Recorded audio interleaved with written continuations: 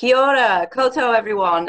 Welcome to, what day is it? Don't even know. Mama's Lockdown and Me. This is episode 475,000, feels like. I've got the most amazing woman on the call with me today, Lauren Bath, who is, I love this list, Australia's first professional Instagrammer. Mama to new baby girl, 8 weeks old, and is at home with you. On the Gold Coast? I am. You are on the Gold Coast. So it's snowing here today in Queenstown. What is it going on for you? It's actually not too bad. The weather is really delightful. We had such a long, hot summer, and being pregnant through that and then having a newborn was not fun. So I'm actually really enjoying the cooler weather that's been moving through. Oh yes, we've had some amazing weather. Autumn, everyone's had their cameras out in their back gardens, and then this morning it just went. So whatever. So I start this by asking, who's in your bubble? So that's what we talk about in New Zealand. Who's in your bubble at the minute in your house? So I am incredibly lucky that my husband and I, new husband, we got married this year. You did? We did. My husband and I live with my mother and her partner, my stepfather, and obviously our new little girl, Markia. So there is 5 of us in our bubble. It is working out surprisingly well. We're not in full lockdown in Australia, and my stepfather is working at the moment. Bobby, his name is. So Bobby's actually off to work 5 days a week, which means there's only 4 of us rattling around in the apartment, and that works out pretty well. It's only a small place, but we all have enough space usually. So you've got new transitions anyway, and then oh look, the world unleashed a pandemic whilst after you've had a baby, random. So lots of transitions for you. What have you noticed? What have you noticed pre the thing, and what have you noticed now? Pre the baby or pre the pandemic? Probably pre-pandemic. So what have you noticed about yourself? Well, the interesting thing is that Markia was born, I think it was about a week before it was announced as a pandemic. So she was actually born at a hospital that had the first coronavirus cases for Queensland. Wow. So we were already aware of the virus and what was happening when she was born. And not long after she was born, it was announced that it was in fact a pandemic, and the Australian government started talking about the different stages and the restrictions and the lockdown. So for me, they kind of go hand in hand. And it's funny because, I mean, the first thing you notice, and I've only really been able to articulate this recently, but I think the predominant feeling for new mothers is simply overwhelm. We're trying to learn a whole bunch of new skills all at once in real but time. Nobody tells you what to do. Nobody tells you. And it's a real live human being that you love with every single ounce of your being. So it's quite overwhelming. I had I'd set intentions going into motherhood. I didn't want to just be surprised, and I wanted to be a conscious and present parent. And I knew it was really important for me to absorb the child into my life, not to sort of drop every part of myself. So getting out of the house each day, even when she was like a few days old, was really important. Still connecting with my husband, still working, as controversial as that may sound. I was sort of back on emails quite soon and social media quite soon after she came along. And just trying to get back to normal as quickly as possible, but whilst also being really kind and generous and understanding of myself when things didn't go according to plan, which obviously sleep deprivation sort of happens in different stages, and it throws a big spanner into the works, and the emotions and the hormones that are going on. There's quite a lot going on. And you quite quickly realize why they use sleep deprivation in times of war, because it's like you can't, everyone. I remember saying to somebody, like, what can I do? And they were like, you can't prepare yourself. You can't really. You just kind of, you accept it's going to be crazy, and you accept you're not going to sleep, but you can't explain to somebody what no sleep feels like. And that whole, I was working a week after I had my baby. I opened my computer up and I said, this is a big love of my life, as are you now. But the same thing, I want to be able to immerse myself in that world and work out what you need and have those conversations that keep me going creatively. But then you've also got this thing. I suppose you know, like I saw a picture of yours that you put out about, I am going to be inside anyway. Do you know, I'm going to be in this bubble anyway. So kind of what an amazing time, because the rest of the world is. Yeah, it's definitely, for me, the pandemic happened at a really awesome time because everybody was indoors anyway. I wasn't missing out on anything, and actually work had to take a step back because we had to sort of rethink everything we were doing. We stopped marketing, which was for our next event, our next travel boot camp event. And the work just kind of dried off, and the travel industry died. So emails slowed down, and it was just awesome. Like, I was literally able to not work without guilt at a time where I really just wanted to be present for my newborn. Yeah. And by the time I started coming out of that fog and that sort of the really intense bubble the first 2 weeks, I could start to slowly sort of dive back in, and we're obviously pivoting in the business, and there's a lot of strategy involved with that. And I don't know, just the timing of it all happened really, really well for me. Yeah. But I did hit a point last weekend where I was like, I've come out of the bubble. I feel really confident now with her, and all the feeding and sleeping is starting to fall into place. And like, I'm ready to join the world again. And then I was like, oh wait, I can't. Oh wait, everyone's in their front rooms. Oh well. All the things I wanted to do, I cannot do them. So that was, I mean, I have good days and bad days, and I'm a very optimistic person, and I have good mindset, and I work on my mindset, but still, like, it's a crazy, surreal thing what we're going through. And totally. And I was listening to a podcast yesterday, and I don't get much time to do it, but it really clicked for me in that whole thing about, we teach children about resilience, and we can do lots of mindfulness, and we can be present, but actually resilience is like a muscle. You go to the gym and you stress your muscles, and then they rebuild and they reform and they get stronger.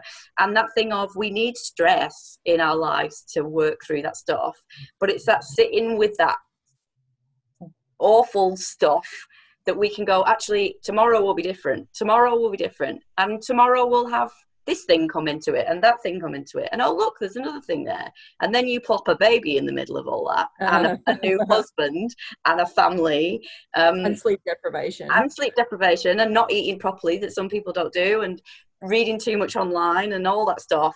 And it's like, whoa, hang on, how do I work this out for myself, shutting off all that other stuff that's going on? What works for me? What makes me work well in amongst all of this? Yeah, because I know you've done a lot of self work over the years. And the thing about noticing, I suppose, have you noticed how you've responded to that stuff? Have you had those internal conversations?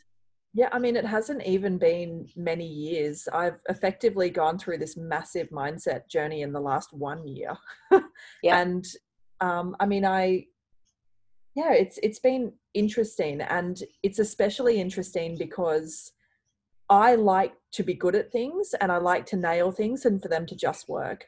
And the thing with mindset is, it's a practice forever. And as soon as you open your eyes to this work, you cannot close them again.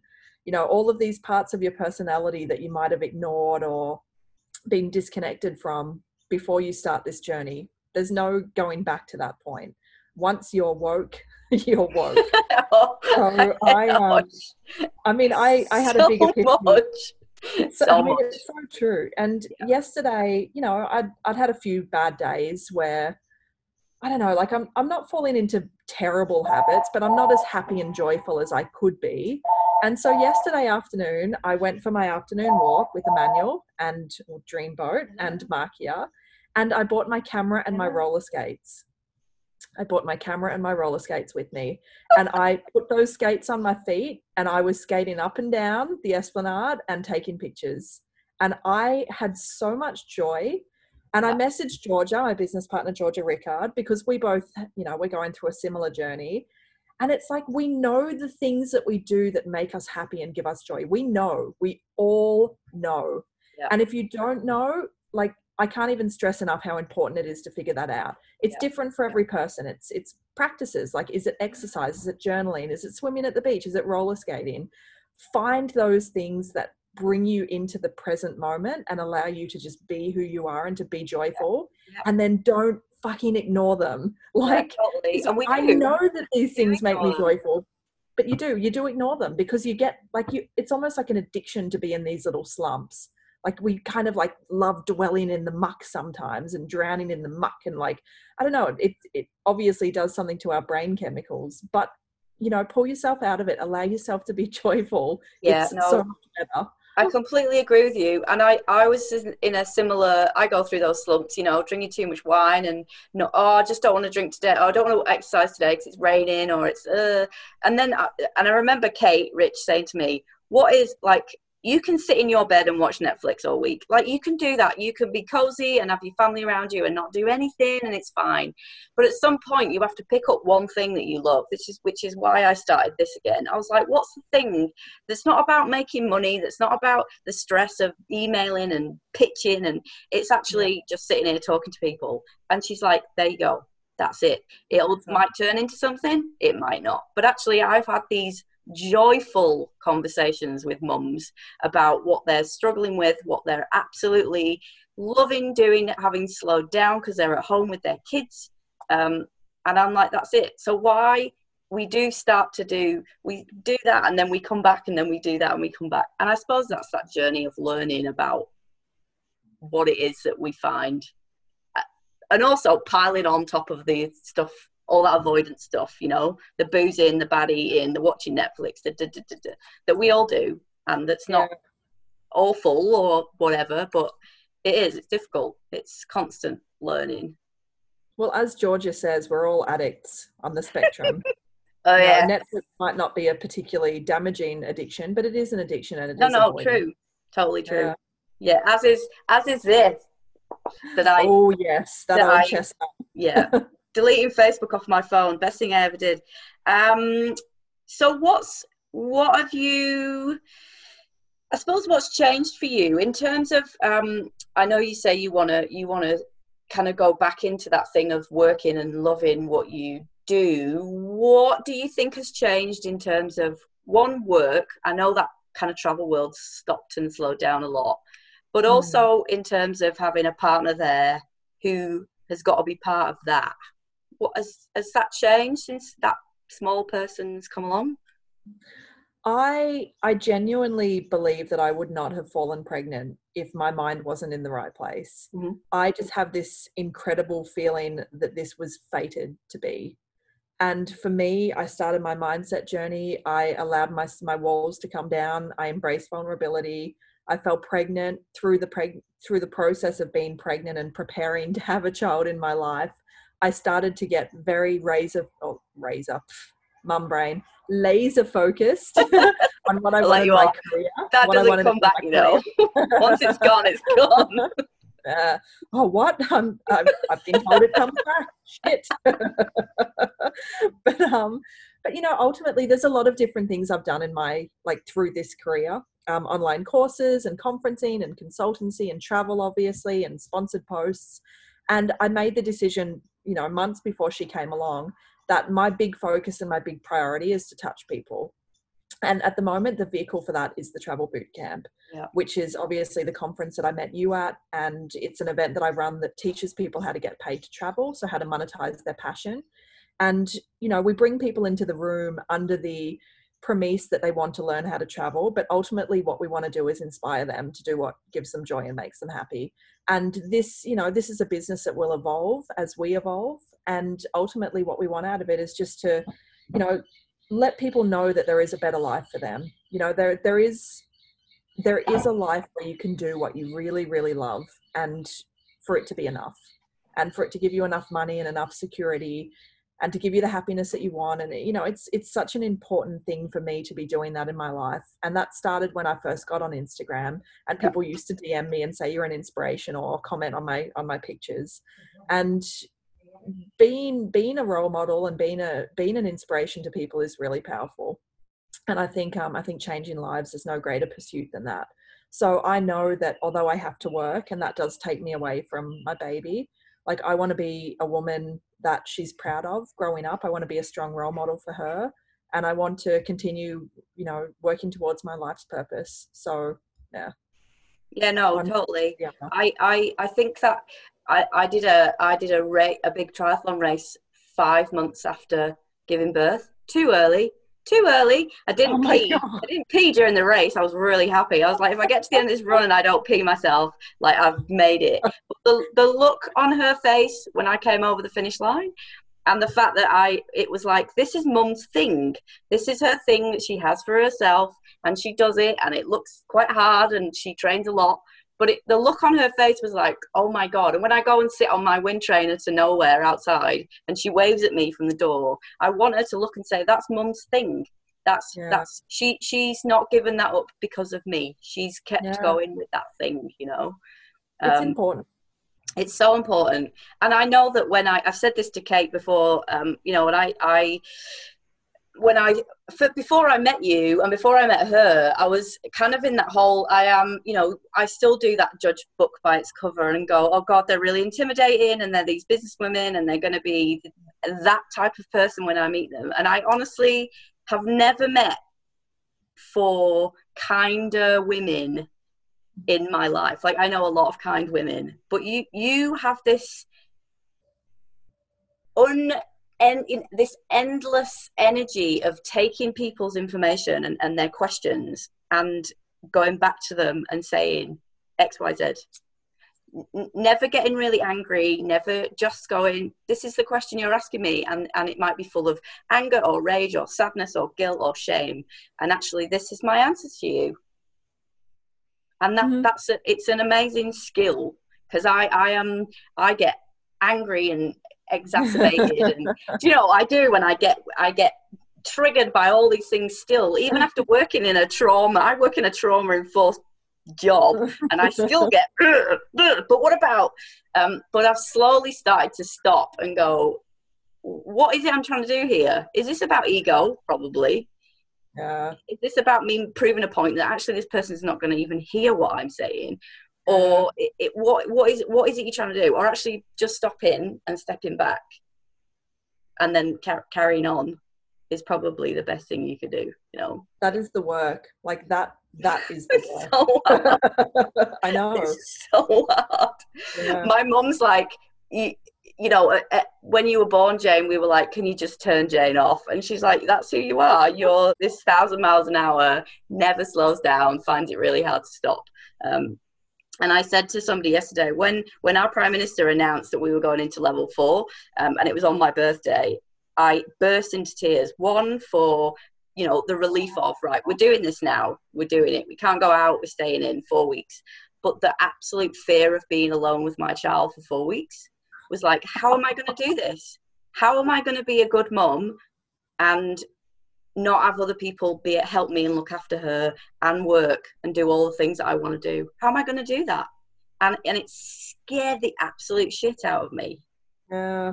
But actually, I've learned so much stuff about myself through it, and about her as a person, that I've actually reconnected with her and worked out what's going on for her. Yeah, it's incredible. But I think in a lot of ways, this pandemic is giving people exactly what they need. And I've seen that repeated across so many people that I know. Like, it's literally giving people exactly what they need to grow as people. Yeah. And I think the world is divided into people that, you know, that understand and see that, and they're sort of leaning into it, and people that are like, no, this is just all terrible, and people that are really resisting. Yeah. And a big theme, and you know, I've just come off my boot camp weekly whip with our team, and the theme of our call was surrender. And it's just really interesting because this is such a process of surrender. And Georgia recommended, she just read a book on the weekend called The Surrender Experience. And for me, like, just going through obviously such a huge life transition, like, one of my intentions was to surrender and let go. And it's good advice to people that are still in that resisting camp, like, this is all bad and wrong. And that was my sister's first piece of advice to me when I had my baby was, Jane, you're going to find it really damn difficult, but you're going to have to surrender to some of this stuff. And I was like, no. And still part of me is a bit, no. And she's like, you have to. You just got to let it go. Just let it go. And be sad about some stuff that you can't do at the minute, but just let it go. Yeah, You know, so true. it is so hard. It's hard. Yourself. Is there anyone you're worried about at the minute? That could be on a world scale or on a macro scale. Well, I mean, yeah, I'm worried about a lot of people. I think the mental health issues that will come out of this. Yeah, I think there's going to be big repercussions for a lot of people. Yeah. And yeah, it's hard to know how to resonate with people who are still really resisting everything that's going on. Yeah. But in general, you know, society, we're so disconnected, and in general, that's a bad thing. But with the pandemic sort of on top of that, I think that there'll be some people really struggling. And that's why it's important for people that do have a public profile to be, you know, not making these people feel judged. Because even though I feel relatively good and optimistic most days, people that don't, I don't judge them for that. I'm not like snap out of it, like see the best in the situation. You know, that doesn't help. That doesn't help. Like I think the world just needs more empathy. Yeah. No, I hate the racism that I'm seeing. There was a video on the news yesterday about a couple of young Chinese people buying formula in the shop here, and some white Australians were sort of attacking them for it. And I don't know, there's a lot of bad energy around, and I think a big lesson for everyone is just kindness and empathy and more of that connection, human connection. Yeah. So the last thing I do is my quick fire. Are you ready? Ooh, I'm ready. Mountain or beach? Beach. Salty or sweet? Salty. Tough though. Walking or biking? Walking. Ski, snowboard, or neither? Ski. I like you a lot. One album for lockdown. So what would be one album you would listen to over and over? Oh, geez. It would have to be an oldie. It would have to be a classic. Maybe Pearl Jam 10. Oh, nice. I knew we'd get on well. And one Netflix must-do for people. I mean, obviously Tiger King. I haven't done it yet. I've not gone there. It's actually dreadful. And I'm a conservationist. I love animals, and I still got so much guilty pleasure out of watching this show. I love it. The poor animals in cages. It's really quite dreadful, but very entertaining. I've kind of hovered over it every night, and then every night I've gone, I just can't. Do it. It's you can't look away. It's a train wreck. I know. It's an absolute train wreck. Well, Lauren, thank you so much for giving up some of your time. That was awesome, amazing, wonderful. What are you doing for the rest of the day? What's the rest of the day look like for you? Well, I currently, as you can see, have my sleeping child. She's been sleeping a while, and her neck is in an unusual position. I will likely feed her when she wakes up, feed myself and my husband. I've got to book in a whole bunch of meetings and logistics for some work we've got coming up with boot camp. And I wanted to journal. Actually, Georgia and I are talking about journaling on our live this Sunday. So I've been practicing. My intention is to practice every day and order a couple of things online and maybe do an Instagram story. Amazing. So actually my easy day is not easy. I'll probably get like one of those things done. It's all good. That's the beauty of it. You intend to get it all done, and when you don't, you surrender. Yeah, you do. You surrender to it all. Well, thank you so much. Thanks, Jane. And we'll speak to you soon. Awesome. Bye. Bye.